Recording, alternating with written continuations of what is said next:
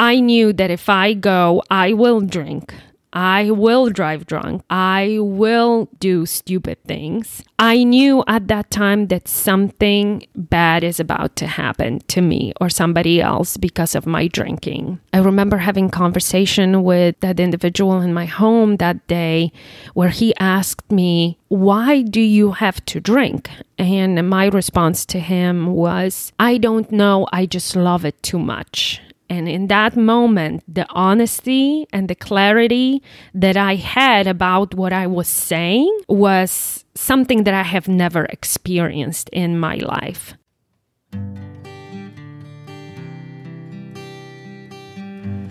Well, hello, friends of Bill W. and other friends. You have landed on Sober Speak.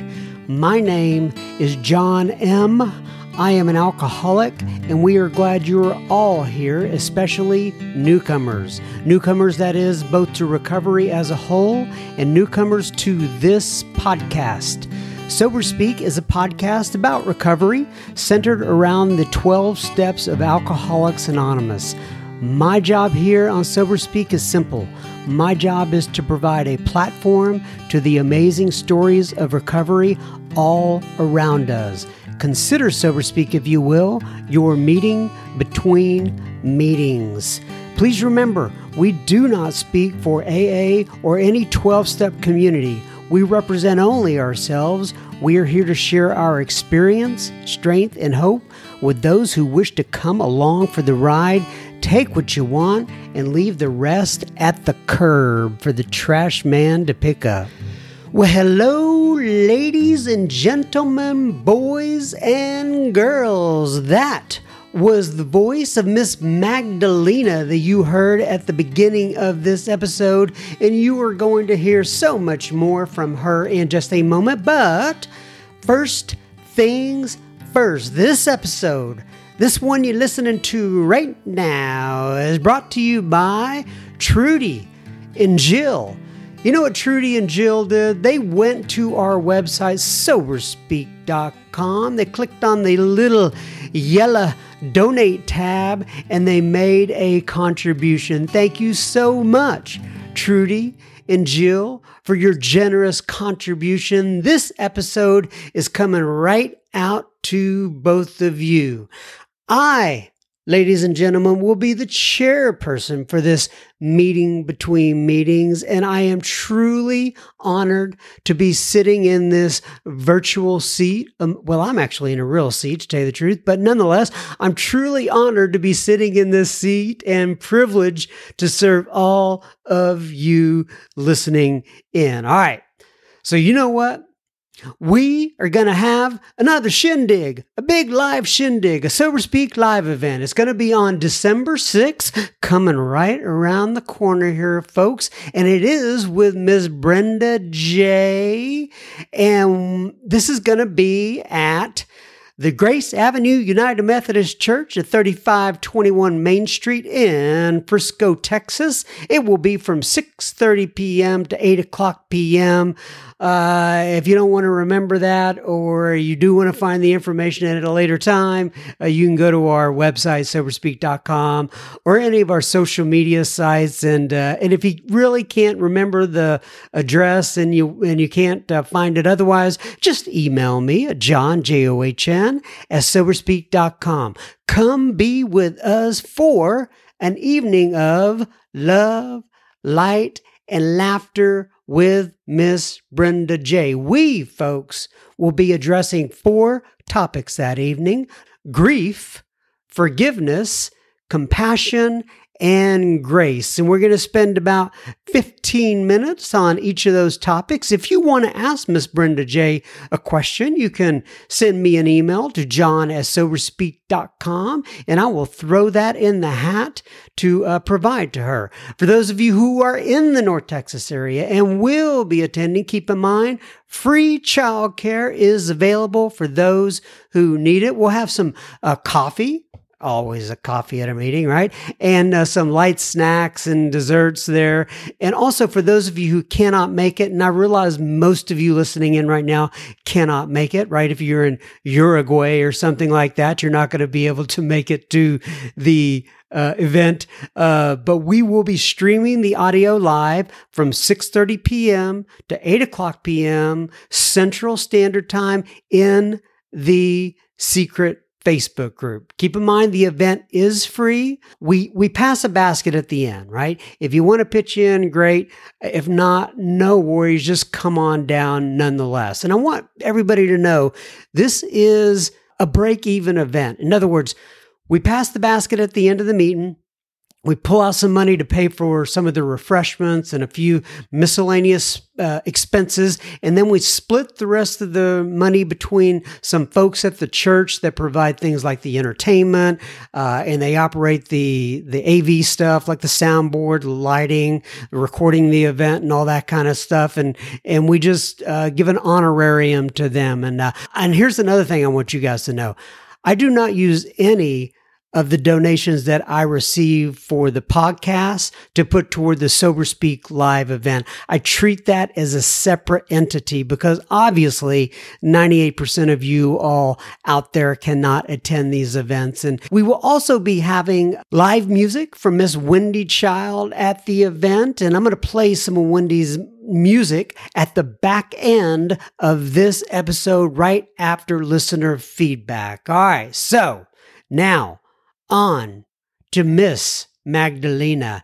Magdalena was born in Poland, thus the accent that you heard at the beginning of this episode. She has been sober since December 28th of 2012. We talk about, we get into some of the history of Poland as it relates to Magdalena's journey in recovery and the scarcity of resources that she experienced in Poland. We talk about her family, her life as a business owner, and we wrap that all around her journey to and in recovery. Without further ado, ladies and gentlemen, please welcome Ms. Magdalena. Okay, everybody, so today we are sitting here with Miss Magdalena, and in fact, we'll talk about her name just a little bit in a moment, but I wanted to go ahead and kind of set up how I came across Magdalena. She knows my sponsor, Bob L. Oh, by the way, before I go on, why don't you go ahead and introduce yourself and give your sobriety date, if you will, please, Miss Magdalena. Thank you, John. My name is Magdalena, and I'm an alcoholic. My sobriety date is December 28, 2012. December 28th, 2012, so right after Christmas, huh? Yes. Good. Interesting time. Yeah, we have a lot of people that come in right after Christmas and right at the beginning of the year, as you know, I'm sure. I've All right, noticed. so how I know Magdalena, by the way, her name is not, when you see it spelled on this episode, if you're looking at it, I was pronouncing it Magdalena, but it is not Magdalena, it is Magdalena. Magdalena. And we're going to talk about her accents, which you would probably have picked up here in just a moment. But she knows my sponsor, or met my sponsor, Bob L. And how did you meet him again? Yes, Bob and I met at Carrollton Group. That is the group that I got sober at. And Bob was one of the many old-timers that I saw at the meetings, and we had a chance to chat a little bit. And actually, one of my first sponsors, I believe, was Bob's sponsee. So he just played a tremendous role in my early sobriety, especially when I was getting sober. And I will never forget, one time I was very upset in a meeting, and Bob L. gave me a piece of advice that I still carry with me to this day. And that was that I do not have to approve it, but I have to accept it. So I need to like things that are happening, but there is a power in accepting them. So that came from Bob L.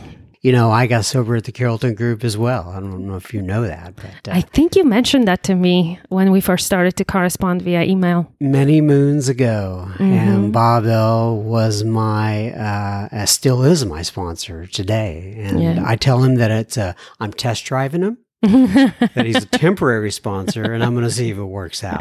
So far, so good. I'm going to let him hang on a little bit longer. Very cool. All right, so So she knows Bob L, and I was talking to Bob on the phone one day, and I can't even remember how we mentioned how your name came up, but somehow it came up, and he says, John? You know, he talks in that redneck language kind of. He says, John, you got to have her on the podcast. And I was like, you got it, Bob. I will do it. And so I reached out to you. You were, I guess, in Poland at the time? Yes. Okay, so let's go ahead and talk about that real quick. Obviously, people are going to pick up real quick that you are not from Alabama.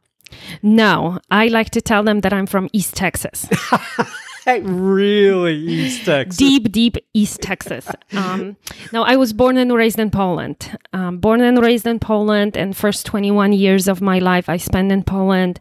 Then as a 21-year-old, I moved to United States. Did you know how to speak English when you came here? Yes, I had English since I was 12, English classes. I was, I think, one of the first classes in Poland that year that started to learn Western European language. Before that, it was Russian and Polish because Poland was shortly coming out of the communism regime. So that year, I think when I was 12, was the first year that Western European language was introduced to schools, and it was just out of, you know, kind of like eeny, meeny, miny, mo, where you didn't even have a say on what language you will be taught. It was decided for you, kind of that method of just random selection from the directors and principal or whoever was at that time over the school. And just so happened that my class ended with English. And I remember, I think when I was learning English, and it's just coming to me right now, that was my first little spiritual awakening, what I like to call. What do you mean? I did not understand the language at all whatsoever. I could not put sentences together as simple as this is a cat. And then one day I remember sitting at home and staring at a piece of paper, and you know how, well, you might not know, but for me, how it all happened, it was like I heard this little crack in my brain, and suddenly things fell into place in my head. And this language that I couldn't understand 5 minutes ago just became completely available to me. I was able to start understanding the conjugations, and the verbiage made sense to me, and how the sentences were formed. And it literally came to me in that split second of just boom, there it was. And I had that kind of experience also in sobriety one day at the North Texas Roundup. Mm-hmm. And not too long ago, it happened again. So I call those my little spiritual awakening moments, where things I think that I'm rewiring through sobriety my brain, that there is a chemical reaction to the things that suddenly my brain gets. And I like to call them my little spiritual awakening moments. So. So before we leave Poland there, I just, you know, like you said, you spent the first 21 years of your life there. Talk to me what it was like being a little girl in Poland and growing up there. What are your memories of it? You know, memories of Poland, they are... I'm still trying to understand what was going on in Poland when I was growing up.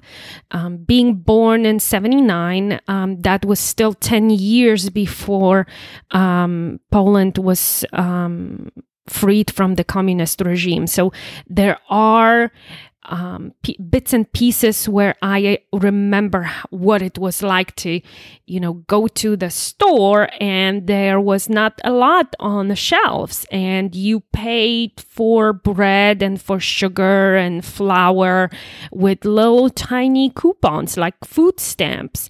And the scarcity of the product, I remember that. I remember what it was like to march on May 1st in a Labor Day parade. that we would make flowers from like paper flowers in kindergarten. And then me and my dad, we would go and march in a Labor Day parade. And Labor Day was a widely celebrated holiday during communism. And there are just bits and pieces where there was a lot of happiness, and then there are the bits and pieces where I'm still trying to understand of that unhappiness that came with the scarcity of product, not being able to have access to things that were widely developed in Western Europe. So it's still developing, and I'm still trying to learn about myself during that time. Did you have a big family? Yes and no. The immediate family, it was just my parents, me and my brother, but we also had my grandparents living nearby, and then uncles and aunts, and then we had extended family about, I want to say, 2 hours away. So, quite big. When we would get together for Christmas at my grandma's house, it would be a full house. What was housing like? We lived, when I was born, we lived in a big, almost, I think you see those in projects, those big blocks of those small apartments, one next to the other, and right in front of it you had a sandbox and few swings and things like that. So up until 6 years old, that's where I lived. And then my dad and my mom built our home, and we moved out to suburbs, and that meant that life would be much better for us. What kind of work did they do? They both worked for, at that time, government-owned entity. My dad worked as an electrician in a coal mine. My hometown is known from discovering coal and exporting it to other places in Poland. And my mom worked at railway station. She went through a lot of different positions, from being, the lady at the, what do you call it? Where you connect the phones? Yeah, like the operator? Yes. She was an operator, sending out telegrams, I think, and all that cool stuff. I remember going and playing with all the stuff that she had in her office, to actually being a conductor in a train, traveling all around Poland in a train and checking tickets. All right, so I could spend a lot of time in Poland here because I'm very intrigued by it and what it was like growing up there. But okay, so all right, so at some point then you decided, or somebody decided for you. How did that work? How did you get to the United States when you were 21? My uncle, my dad's youngest brother, he immigrated from Poland when I was 7 years old.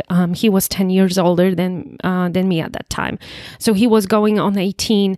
He immigrated from Poland, and he ended up in Greece. And then from Greece through, I think, American Red Cross, he ended up in Dallas. And it was all under... there was political unrest in Poland during that time, because it was brink of civil unrest, because the communism was dying off. And I don't know if you are familiar with the guy called Lech Wałęsa. Yes. He was coming to power at that time. There was the shipyards in north of Poland. The strikes there were very brutal, very bloody, and just a lot of civil unrest. And my uncle was able to seek political asylum, I believe, through some organizations. I don't know exactly how it happened. However, he was the one who ended up in Dallas. And by the time I was 21, he has been living here for many, many years, I think over 20, or at least double digits. And I came to actually visit him. I finished my college in Poland, and I wanted to try something new. I always wanted to study in the United States, so I came here with the goal of going to either community college or some kind of university and earning my degree from United States, and then possibly going back to Europe. And, it's been 18 years now, and I'm still here. So I think it's working out for me. Yeah, that's great. What did you study in Poland? What in college? It was hotel management. Gotcha. Hotel management, and I came to United States, and I wanted to study hospitality as now, well. Do they have a lot of hotels in Poland? No. So that's very interesting. So you're studying. So when you got out of school, were you planning to do anything with that degree? I was planning to actually, during my schooling in Poland, I had a opportunity to work for a travel agency.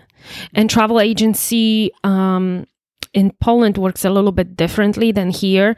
A travel agency in Poland, you actually not only buy airline tickets, but they design tours. They have tour directors, tour managers, guides. They design the tours from start to finish. So I was able to learn that. And I was actually, when I was leaving Poland, I dropped just a bomb on my back then boss, who wanted me to be his right hand in a new travel agency that he was starting in Poland. And at that time, coming to United States was much more attractive to me. So I got my visa. I think it was end of May. And by July 19th, 2001, I was leaving Poland to come to United States. Did you know anybody here besides your uncle? No. Wow. Just my uncle and his family at that time. He was married, and he still is, to my aunt, and he had 2 young little boys. So those were the only 4 people that I knew here. And so how did you get a job and such like that? Or did you start working? Were you living with your uncle? Yes, I was living with my uncle, and what happened is back then you didn't have social media, you didn't have all this technology available to you like you do have right now. So we just put an ad in good old Dallas Morning News that Polish nanny is looking for a nanny job. And it is just such an amazing story. I met the most wonderful family through that ad. Teresa and Kurt, they responded to the ad, and Teresa knows a little bit of Polish, so she started to speak this cute Polish with American accent over the phone when she called. And I ended up being with that family for over 7 years. We still are in touch. They are legal guardians to my daughter. And next year, I am going to the wedding of the oldest son. They have 3 sons. I'm going to the oldest one wedding. We still stay in touch, and we visit each other, and they are in my life. I'm in theirs. And it just have been a wonderful, wonderful friendship, relationship. They are my family. Okay, so I got a politically incorrect question for you. Okay. Have you ever heard of Polish jokes? I did, unfortunately. I did. And by the way, they transfer them. Sometimes they say Polish jokes, like down here in Texas, they say Aggie jokes. Yep. And then you can say blonde jokes. You can say, they are all interchangeable. Yes. But I was just wondering if that ever I've came heard up. a lot of them, and then they repeated them, just like you said, for blondes, for whomever. Whatever your distinction is, there is a joke about it. All righty. Okay, so, all right, so let's get it. So you 21 years you're here, and or at 21 years old you are here. At some point, I'm assuming that alcohol entered the picture here, alcohol and or drugs, whatever you had going on. Was that before you came to the United States or after you came, or both? I was always a heavy drinker. In Poland, I had my, girlfriends that we would run around and party and drink with. But then when I came to United States, what started to happen is the homesickness that I have felt. that was a new feeling for me, and that's what I started to drink over. So that was my first time in United States where I started to really heavily drink over my feelings, whatever I was feeling. And usually that feeling was being homesick. Did you ever heavily consider going back? There were moments where life just got too hard, but then there was, on the other hand, Kurt and Teresa that always were there for me, the parents of those 3 boys, and they always kept me pushing. They saw something in me that I couldn't see in myself, and they were there for me whenever I needed help. So I was able to avoid going back because of them. Just out of curiosity, was it important for them to have somebody of Polish descent be their nanny? Or did it just, I mean, you said they spoke to you in broken Polish. When Teresa did. Yeah. She, her family comes from Poland, and she has Polish roots. But I think that it was, they are from New York originally, so they had a Polish nanny there. And it was just easier for the boys, I think. And it just so happened that I guess Polish nannies have a good reputation. Oh, well, good. I didn't know in Dallas. So that's why, it was important for me to put my nationality, that I'm Polish. So that's kind of how our paths crossed. I found when I was a little kid, I remember finding out that my mom was prejudiced against Polish people. You know how I knew that? How? I went to the closet one day and I found some Polish remover in her closet. I'm so sorry. That is a new Polish joke that I heard. But that's a good one, I gotta say. Yeah, okay, gotcha. That's a good one. So nonetheless, all right, so that's a good place to take a little break. Sounds awesome. And we'll be continuing our conversation with Magdalena, not Magdalena, as I was pronouncing it to begin with, in just a moment. Please remember you are listening to Sober Speak. You can find us on the World Wide Web at soberspeak.com. There you will find approximately, by the time we release this one, it's going to be over 100, Miss Magdalena, episodes. And you can listen to those for free. You can also find the donate button on our website if you wish to use it, if and only the Spirit moves you to use it. Please keep in mind, this is a podcast funded by you, the listener. Sober Speak is a self-supporting organization through our own contributions. We are not allied with any sect, denomination, politics, organization, or institution. We do not wish to engage in any controversy, neither endorse nor oppose any causes. All right. So back to Magdalena. You are here in the United States. You're feeling some sort of homesickness. And are you saying at that point the drinking began to escalate somewhat? Yes. Okay. Yes, it did. And when it stands out to me so much in our literature when it says, there is a one sentence that says, I don't remember exactly where we became alcoholics. And that's what I think happened to me when I started to drink over my feelings, that I became an alcoholic. That's when I started to drink alcoholically. And the feelings, they just grew louder and stronger.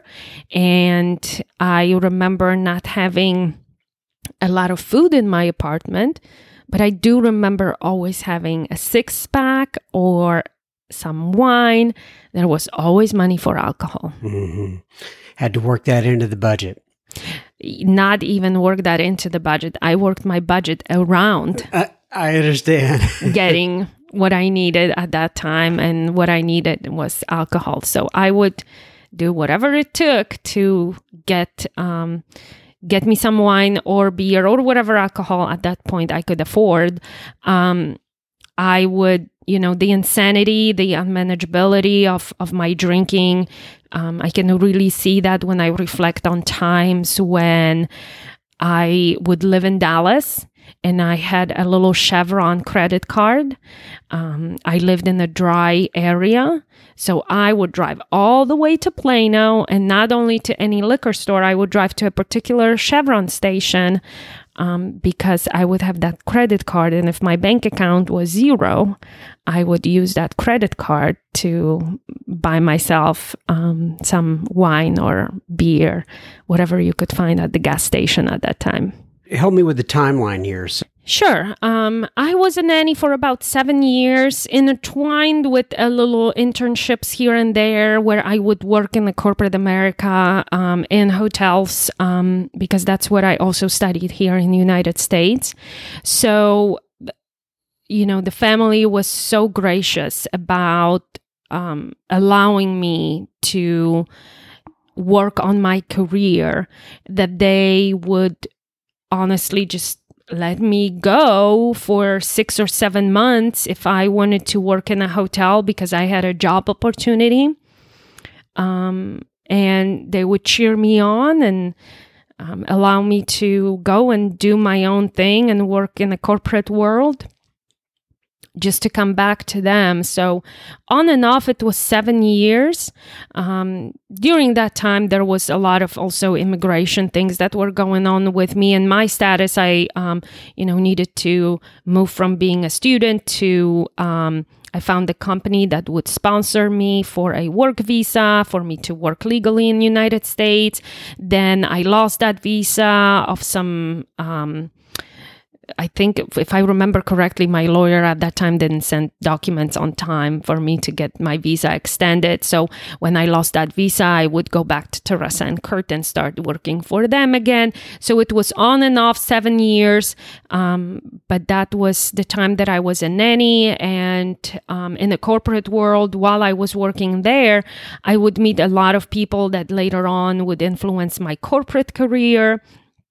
So after 7 years of being a nanny, I got an offer of a job in a hotel in Grapevine.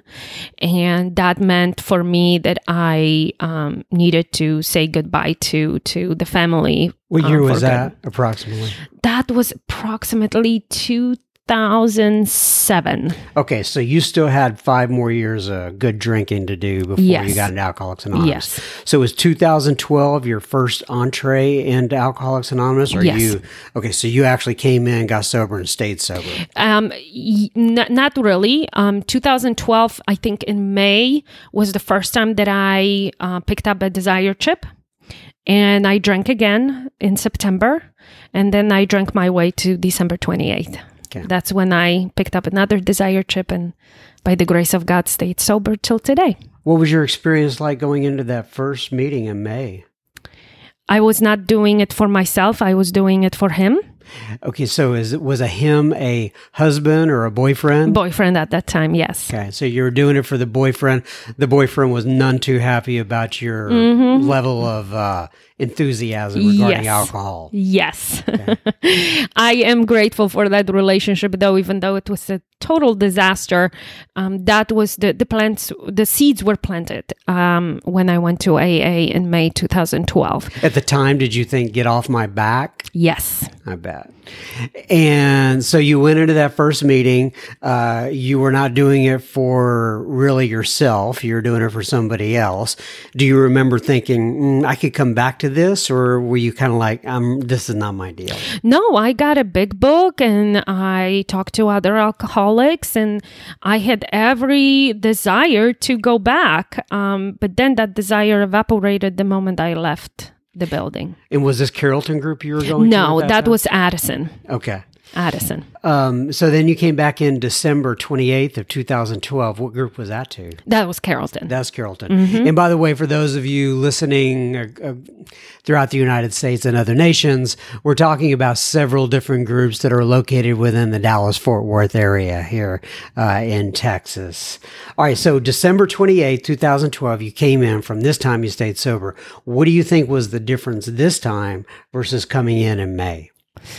I had my act of providence on December 27, what's which the act of providence? that is where I don't remember exactly how it's described in a very quick little paragraph in our literature.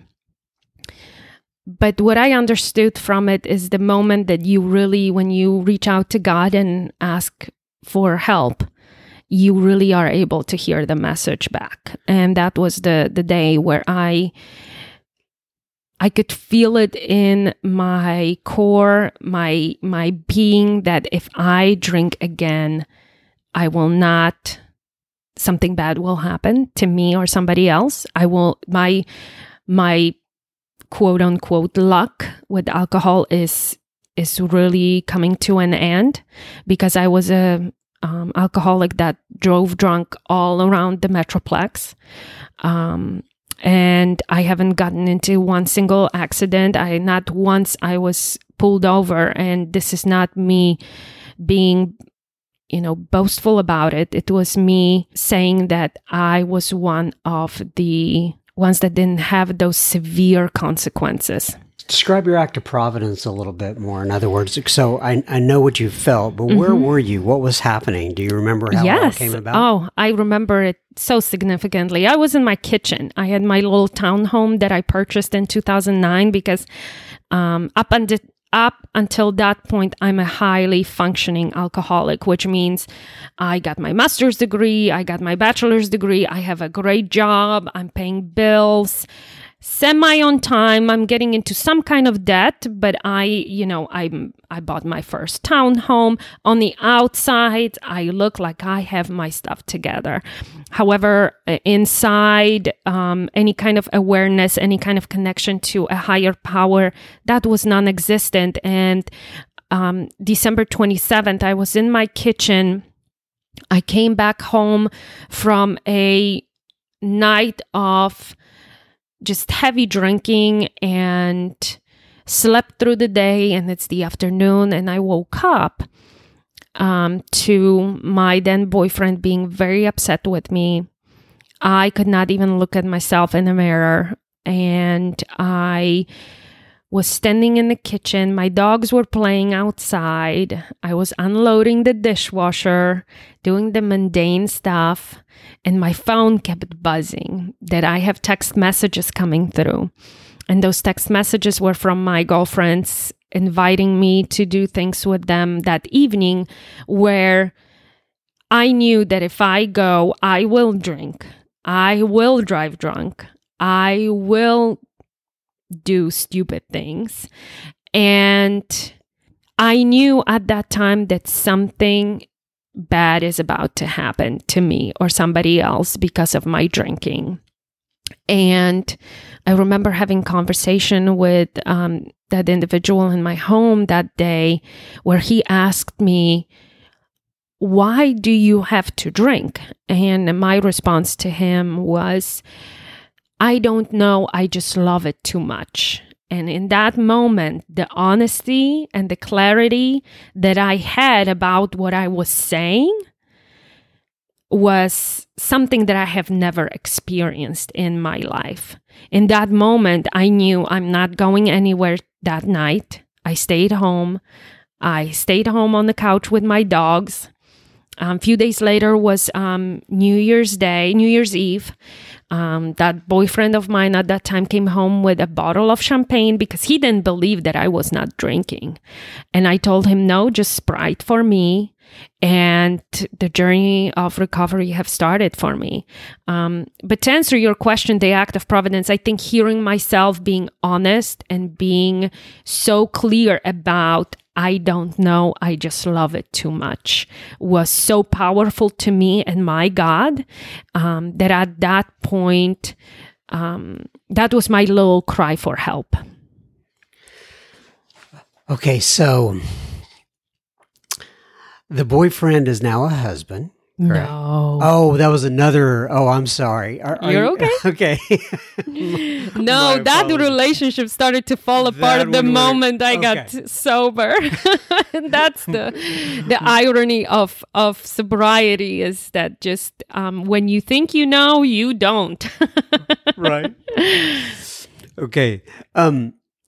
So I believe you came. So when did you start going to you go to the Clean Air North group now, right? Do you know Samara by any chance? Yes. Do you know Yes. she's been on this podcast a couple times? No, I haven't gotten to her yet. Yes. I know her from women's meetings and from the newcomers meetings from whenever I can make it to Clean Air North. But yes, I remember actually when she came in. Yeah, she did a really good, much like you. She did a really good job coming in here. Like I said, I had her a couple of different times. She has an incredible story as well. So, all right, so you come into the program. Talk to me about getting a sponsor, working through the steps. You know what your experience in sobriety has been like. Mm-hmm. So my first year of sobriety, I had about 5 sponsors. 5. Yes.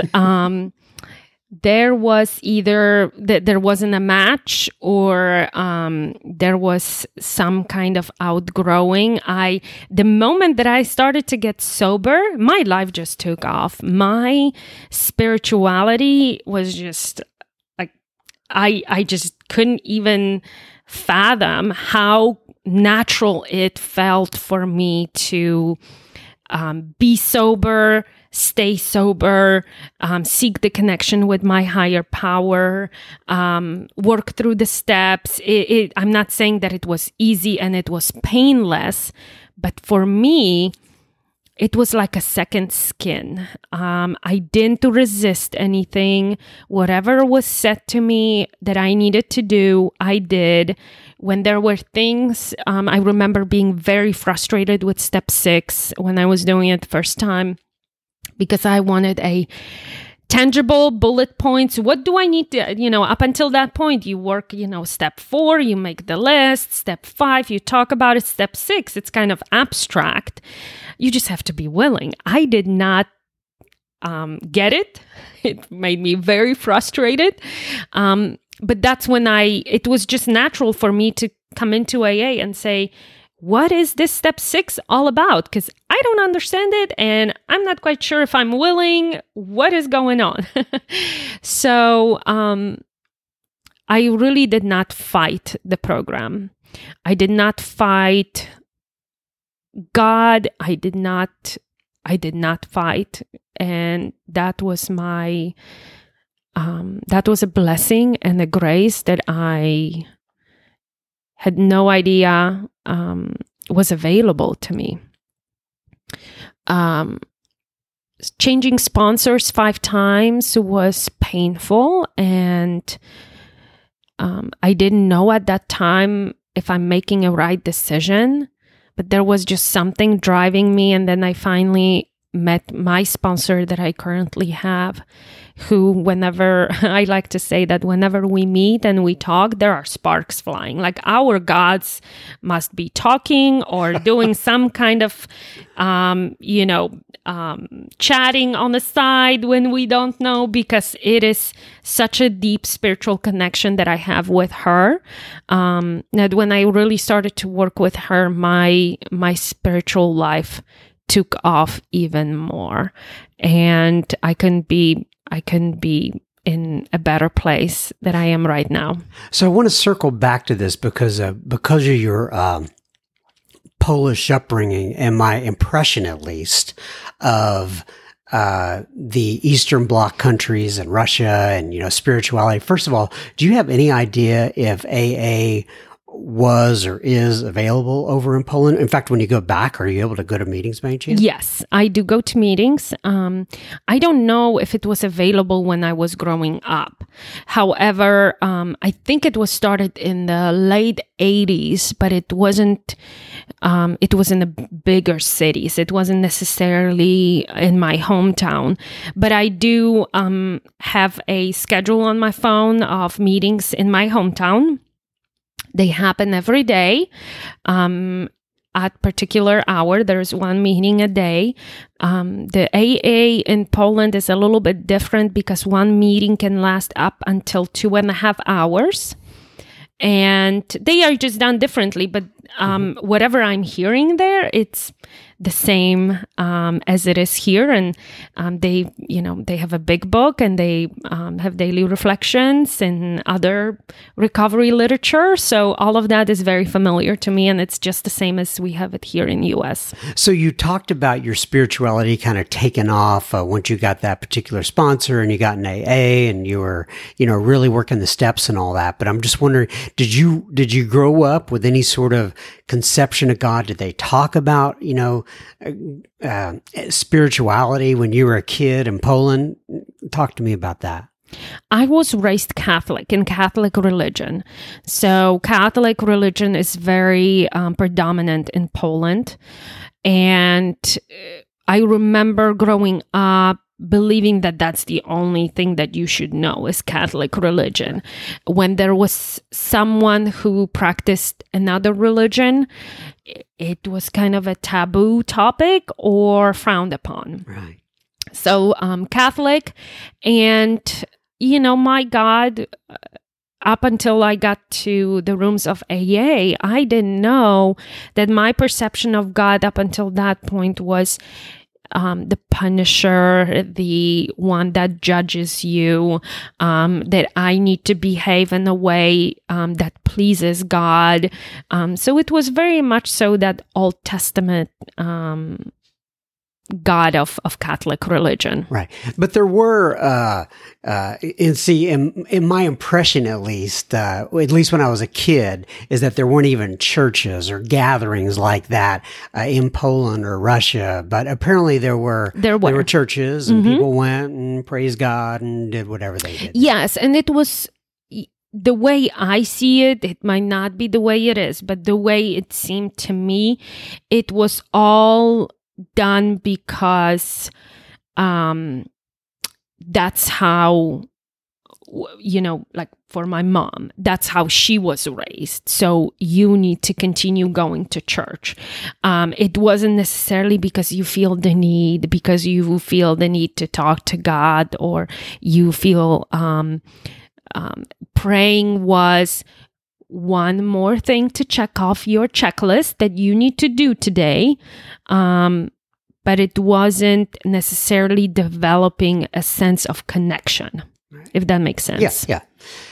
So every once in a while when you're talking with your hands, when we're speaking here, your wrist, I can see your wrist, you have a tattoo on it. Yes. And I'm always curious as to whether people, what kind of, so tell me about your tattoo. How did you get it? When did you get it? What does it mean to you? Well, the tattoo on my wrist is of my daughter before my daughter. I'm a huge animal lover, and I am a dog lover. Because of that, I'm vegan. I don't eat meat. I do not use any animal product at all, either in my wardrobe, or that's one thing that sobriety brought me, is the awareness of how myself, I'm not talking about anyone else, how I can stop contributing to the harm and hurt of animals in today's world. But going back to the tattoo, I got Ciara. This is my dog, Ciara. Ciara is Ciara. Ciara, like C-I-A-T-A? C-I-A-R-A. Okay, Ciara. Gotcha. I got her about 3-4 months sober.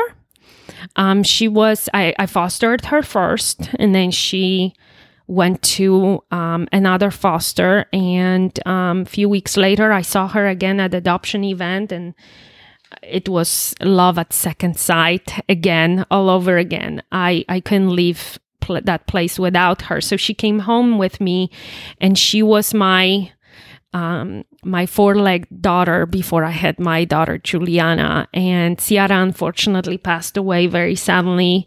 It's going to be 2 years this December. We did not know what caused her illness until very later on. And for the first few months after I got through the pain of losing her, I realized that I need to do something where it's going to be for her, where she will be close to me at all times. Oh. So there she is on my wrist, and she's with me all the time, and she's facing me, so me and her can look at each other. And now she's forever on me, just like she was when she was alive. She always wanted to be on me, lay on me, cuddle with me somewhere in my vicinity. So now she's on my wrist. Oh, that's great. Well, God bless you, Ciara. All right. So I also wanted to talk to you a little bit about you. Before we started here today, we were kind of catching up with what's been going on in your life. And you mentioned that now you are a business owner. Yes. And I like the way that you said that this has taught you more about your relationship with money, and your career, who you are as a person. So why don't you describe that a little bit? Oh my goodness, that is such a new topic for me. I will try not to bubble too much because I'm still learning a lot. So yes, as of officially as of August 6th, that's where the certificate came. But I started my own business even before I went to Poland this summer. It became official on August 6th. And as I'm walking through the unemployment and starting my own business, I am learning about my relationship with money. And it all comes from, just like we talked a few minutes ago, my upbringing, the environment that I was brought up in, the scarcity of that was so closely connected with communism in Poland. Now I am redefining how I want to manage my finances and the learning that the money is really just a flow of life, that I can co-create life along with money. Those are completely new concepts for me that I have never ever explored before I became a business owner. That's great. I love that. And that's why I wanted to talk about that. I heard you talk about that right before we started. And I said, that's just a wonderful way to process that and to think about it. And I can tell that you've done some work. You've grown. You're not the same person that came over here when you were 21 years old from Poland. Yeah. You're a different individual. And one last thing. Yes. I know you have a 2.5-year-old. Yes. I don't want to leave without you mentioning your 2.5-year-old and anything else you want to say about your family. Yes. Well, they are the gift of sobriety. I got married sober. What year? 2015 we met, and we got married in 2016. That's when Juliana was born. Juliana. Yes. And my husband JP, we met in 2015. He is my everything. I wouldn't have a life that I have right now without him. And then there comes Juliana on her little chunky 2.5-year-old legs. And she is just the smile of the ray of sunshine every day, brings smile to my face every single day. I laugh out loud more these days with her being a goofball that I have ever had. So that's my life that I was given in sobriety. When I got sober, that relationship I mentioned earlier have completely was completely gone by the time I was 3 months sober. So I spent my first years of sobriety single, really discovering what Magdalena is all about. And I'm so grateful for the guidance and advice of other people who walked through sobriety before me, that advised me to do that, that told me, this is, try to find out who you really are before you lose yourself in another relationship, because that's what I was doing when I was drinking. I was losing myself in that other person. And just when I was kind of letting that thought that I will ever get married, have kids, I was thinking, okay, well, if it won't happen, it won't happen. Boom, there it is. There he is. My husband showed up, and shortly after Juliana, and we have a very happy family. And when we met, my husband and I, we have together 10 dogs. Wow. Yes, we are both dog rescuers. Now we are down to 5. So it's our little household of 5 dogs, Juliana, my husband, and me. That's great. Oh, I love it. And by the way, if anybody listens closely, we just did a Sober Speak live event. Mm-hmm. And I just remembered this as I'm wrapping it up. And if you listen closely to the one with Jimmy D, I think it's episode 96, if I'm not mistaken, of the Sober Speak live event. There is a question that comes up toward the end of that podcast, toward the end of that episode. And it is Miss Magdalena talking to Jimmy. So you may recognize her voice from that. Yes, so. that episode was great. I truly enjoyed hearing the story, and it just, I still hear it today. So it was amazing. Great. Yeah. Jimmy D is something. He is absolutely fantastic. All right. Well, Magdalena, time has flown by. I so much appreciate you coming by. This is going to be a great episode. I'm looking so forward to the folks out there in all 4 corners of the world hearing it. And I hope some of your Polish counterparts hear that over there across the pond. I hope so. I truly love message of recovery and sobriety, and if I can spread that anywhere, I'm there. So this has been a wonderful opportunity for me to be of service. God bless you, Magdalena. Thanks again. Oh, and I read this to end it. I almost forgot. And that is from page 164. Abandon yourself to God as you understand God. Admit your faults to Him and to your fellows. Clear away the wreckage of your past. Give freely of what you find and join us. We shall be with you in the fellowship of the Spirit, and you will surely meet some of us as you trudge the road of happy destiny. May God bless you and keep you until then. Keep coming back. It works if you work it. Thank you, Miss Magdalena, for coming in here and sharing your story with the Sober Speak audience. It is much appreciated. Toward the end of your episode there, as you were talking about some things, it made me think about one of my favorite sayings that I have, and that is, God has been real good to me. He let hardly anything work out the way I had it planned. All right, now on to a little listener de la feedback. Jennifer posts in the secret Facebook group. She says, just finished listening to David G's podcast. Looking forward to steps 11 and 12.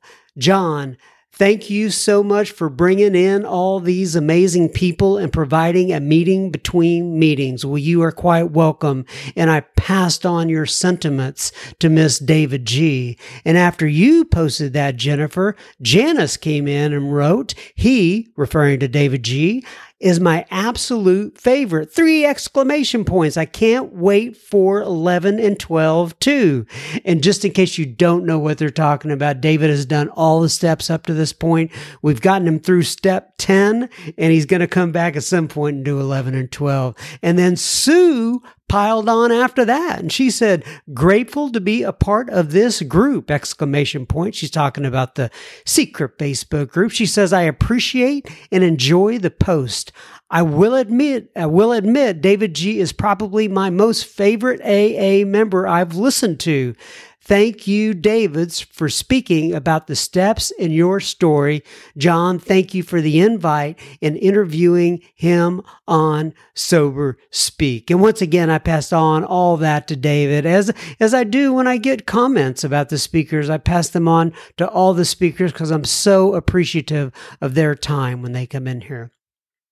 Heather post again in the secret Facebook group regarding another speaker we had last week. It's about Julie W. And she said, fantastic latest podcast with Julie W. I awoke very early this morning full of woe with a lot going on. Julie, with her 40-year sobriety, reminded me the best way to get out of self and to get on with life is to do service and help someone else. Amen. Amen, I added. Anyway, thankfully, I'd been booked a while to do a main share at a meeting some distance away this morning on step 3. It was just what I needed to get things in perspective and to get off the pity pot. I mentioned Julie's inspirational words as I opened the talk, quote, pass it on, unquote. That's what it's all about. Thank you from across the pond in London. Well, hello there. Just coming up on 23 years by the grace of God, and special thanks to Julie W. Well, thank you for writing in from across the pond. I sure do appreciate it, and I pass on your comments to Julie. All right, Cecily. This said the title of the email was from Hello from Denmark, and it's CECILIE, I think is what it is. Anyway, CECILIE. Yes, that's it. Anyway, she says, hello from Denmark. Hello, John. Thank you so much for your podcast. Just discovered it, and I'm looking forward to dive into it. I am an alcoholic. My name is Cecile. We'll just go with Cecile for now. Anyway, today I am grateful for 33 days sober. Great. I'm attending a meeting tonight where I will receive my 1-month coin. Fantastic. Would you please add me to your secret Facebook group? Thank you. She gave me her email address. It says, all the best to you and yours. Kind regards, Cecily. And, if you ever write in again, just tell me how to pronounce your name. I'm so sorry I butchered it so bad. Anyway, over there in Denmark, Miss Cecily, I am so glad that you're able to listen in, but mainly I am glad that you have 30 plus days of sobriety. That is absolutely fantastic. Keep up the good work. Lori writes in, she says, thanks, John. I live in Victoria, British Columbia on the West Coast in Canada. I added the A. Anyway, she says, I've been sober for 9 years now. I came across your podcast listening to the Boiled Owl Coffee Club podcast. The app made some suggestions for some other podcasts, so I checked out yours and loved it immediately. You know how we alcoholics are. We just don't like something. We love it. Good point, Ms. Lori. Would like to also be part of the secret Facebook group. Thanks for your service, John. Help one, save two. In unity, Lori. Oh, love it. Brad writes in and he says, hello, John. I live in Farmersville, and I go to meetings in McKinney. Oh, that's right here in the Texas area, right by where I live. He says, my sobriety date is 7/6/18, so that's July 6th of 2018. I had gone out after 10 years of sobriety. I had stopped being of service and stopped going to meetings and slowly quit relying on God. I was abruptly laid off and couldn't handle the blow to my ego. I was drinking again within days. It almost killed me. My drinking was worse than it had ever been before. I came crawling back to AA 6 months later, convinced that people would laugh at me. They just put their arms around me and said, welcome home. I got a new sponsor, went back through the steps, cleared up the mess I had made of my life. Today, I have a personal relationship with my God. I have a sponsor. I get to sponsor other guys. I have a service position, and I get to take weekly meetings to the detox/psych hospital each week. I am back at work today, and I'm a much better employee, father, and friend. By the grace of God, I have an amazing life today. Thanks for the podcast, I will reach out and say hello to you at Sober Speak Live. Have a great week, Brad M. Well, Brad M., I am looking most forward to meeting you eyeball to eyeball, and I'm glad you're going to get to come be with us. All right, this next one is Marcus. Marcus writes in, he says, "Hi, John. My name is Marcus. Could you please add me to the Facebook group? I'm originally from Ohio, but I now live in Wilmington, Delaware, and work in finance outside of Philadelphia. I'm 29 and currently 7 months sober thanks to AA and the 12 steps. I found your podcast and I really enjoy listening. I have a pretty long commute and listen mostly to podcasts in my free time. It is really a meeting away from meetings. Maybe I should change my little tagline to meeting away from meetings as opposed to meeting between meetings. I like both of them. What to do? I am so stressed." Anyway, he says, "I'm originally from Ohio." Wrong paragraph. I got so lost in my little train of thought that I lost track of what I was doing there next. Anyway, I had an alcoholic father who died of the disease at 55, so I am familiar with the condition and was familiar with AA. It's astounding that I explain away or justified my own condition for so many years. It escalated right in front of me to the point that I had terrible, debilitating physical withdrawals when I would come out of a bender. Those withdrawals landed me in the hospital and in detox earlier this year, and I'm so grateful that things happened the way they did. I didn't harm anyone in the process, nor did I lose my job. Since my family is on the other side of the state and I have lived here for 3 years, they do not know how bad my drinking got. But they are very supportive of my sobriety, as are my friends. I'm extremely grateful for everything I have learned through the steps. Self-awareness, the importance of putting others before myself. Sobriety was all I wanted out of it, and now it's just a small part of it. I go to a lot of meetings around here in Wilmington as well, back where I work on the main line outside of Philadelphia. You really see the comparison of backgrounds between the two places and that this disease can affect anyone, but we are all the same. I've been to a meeting in Scotland, which is where my heritage is from, which was fun. I'm going to Thailand. By the way, I added the heritage part about me, just so you know, it wasn't him talking. I'm going to Thailand this coming week. Oh, great. And I already have a list of meetings that I can go to while I'm there. I'll have my 8-month anniversary while I'm there, so I really need to make a meeting. Oh, that's great. Thank you again for your podcast. I really enjoy listening. Best, Marcus P. Well, have a good, safe travel over to Thailand. Thank you for writing in, and thank you for being part of our community, and congratulations on your sobriety. Mary Lou writes in. She says, "I live in Phoenix. I got sober in 1983. I can still remember my first meeting at Crossroads." I'm assuming that's out in Phoenix. And she said, "When I asked my first sponsor to sponsor me, I was about 3 or 4 days sober, and she said she said she would temporarily sponsor me." That was kind of like one of those she sells by the seashore or whatever it goes. Anyway, she took me to meetings almost every day and night. I was told to do 90 and 90. I think I did 150 in 90, laugh out loud, but it really helped me, got me into the habit of going to meetings every day. My first month was really hard. I was a hair dryer stylist, and I would have to go to the bathroom and get on my knees and ask for help to stay sober. Sometimes I had to leave work and go to a meeting. I think I cried for the first 3 months every time I spoke. I can relate to that. Anyway, she said, "I got a new sponsor who was really tough.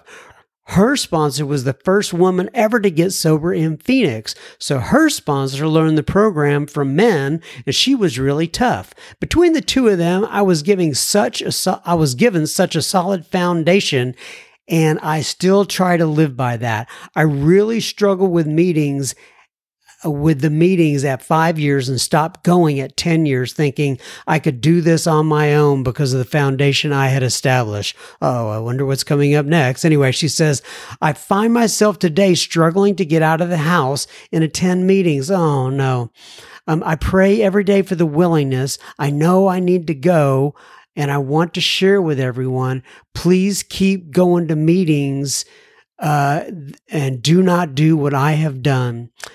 I've been able to stay sober for 36 years, but I'm very lonely. So build a strong support and stick with them.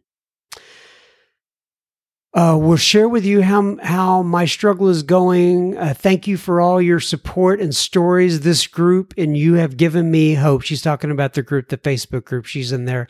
Anyway, she says, my two friends in Phoenix, Karen and Pam, have been supporting me and urging me to go to meetings because I'm retired and I don't work and I have plenty of time on my hands. This is the first time I've shared in a group. The Facebook group is what she's talking about. So I really need everyone's prayers. With God's grace and support, I know I can do this, Mary Lou. Well, with God's grace and support, I know you can do it, Mary Lou.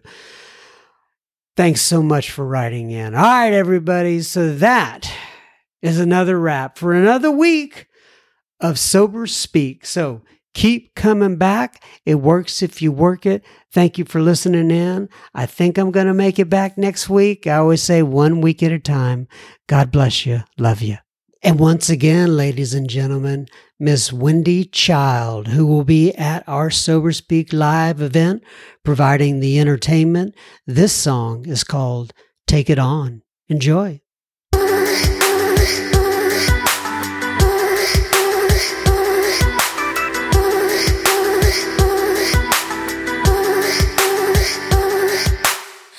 Hold on, I got that feeling, 'cause I finally started dreaming, and baby now I'm blinded by the light. So hold on, there's something out there, and I'm done with being too scared to let this moment up and pass me by. Every time I shoot into the sun, I take it on, I take it on, I take it on now. Never knew that I could be strong. I take it on, I take it on, I take it on now. Every day I'm aiming at the sky. I make it high, I make it high, I make it high now. Every time I shoot into the sun, I take it on, I take it on, I take it on now. Seems like the doors are all closed, so I learned to climb through windows. Never gonna keep my purpose down, no. So hold on to every ounce of get me in the ring, see what I'm made of. Never time to quit, never slow down, no. Every time I shoot into the sun, I take it on, I take it on, I take it on now. Never knew that I could be strong. I take it on, I take it on, I take it on now. Every day I'm aiming at the sky. I make it high, I make it high, I make it high now. Every time I shoot into the sun, I take it on, I take it on, I take it on now.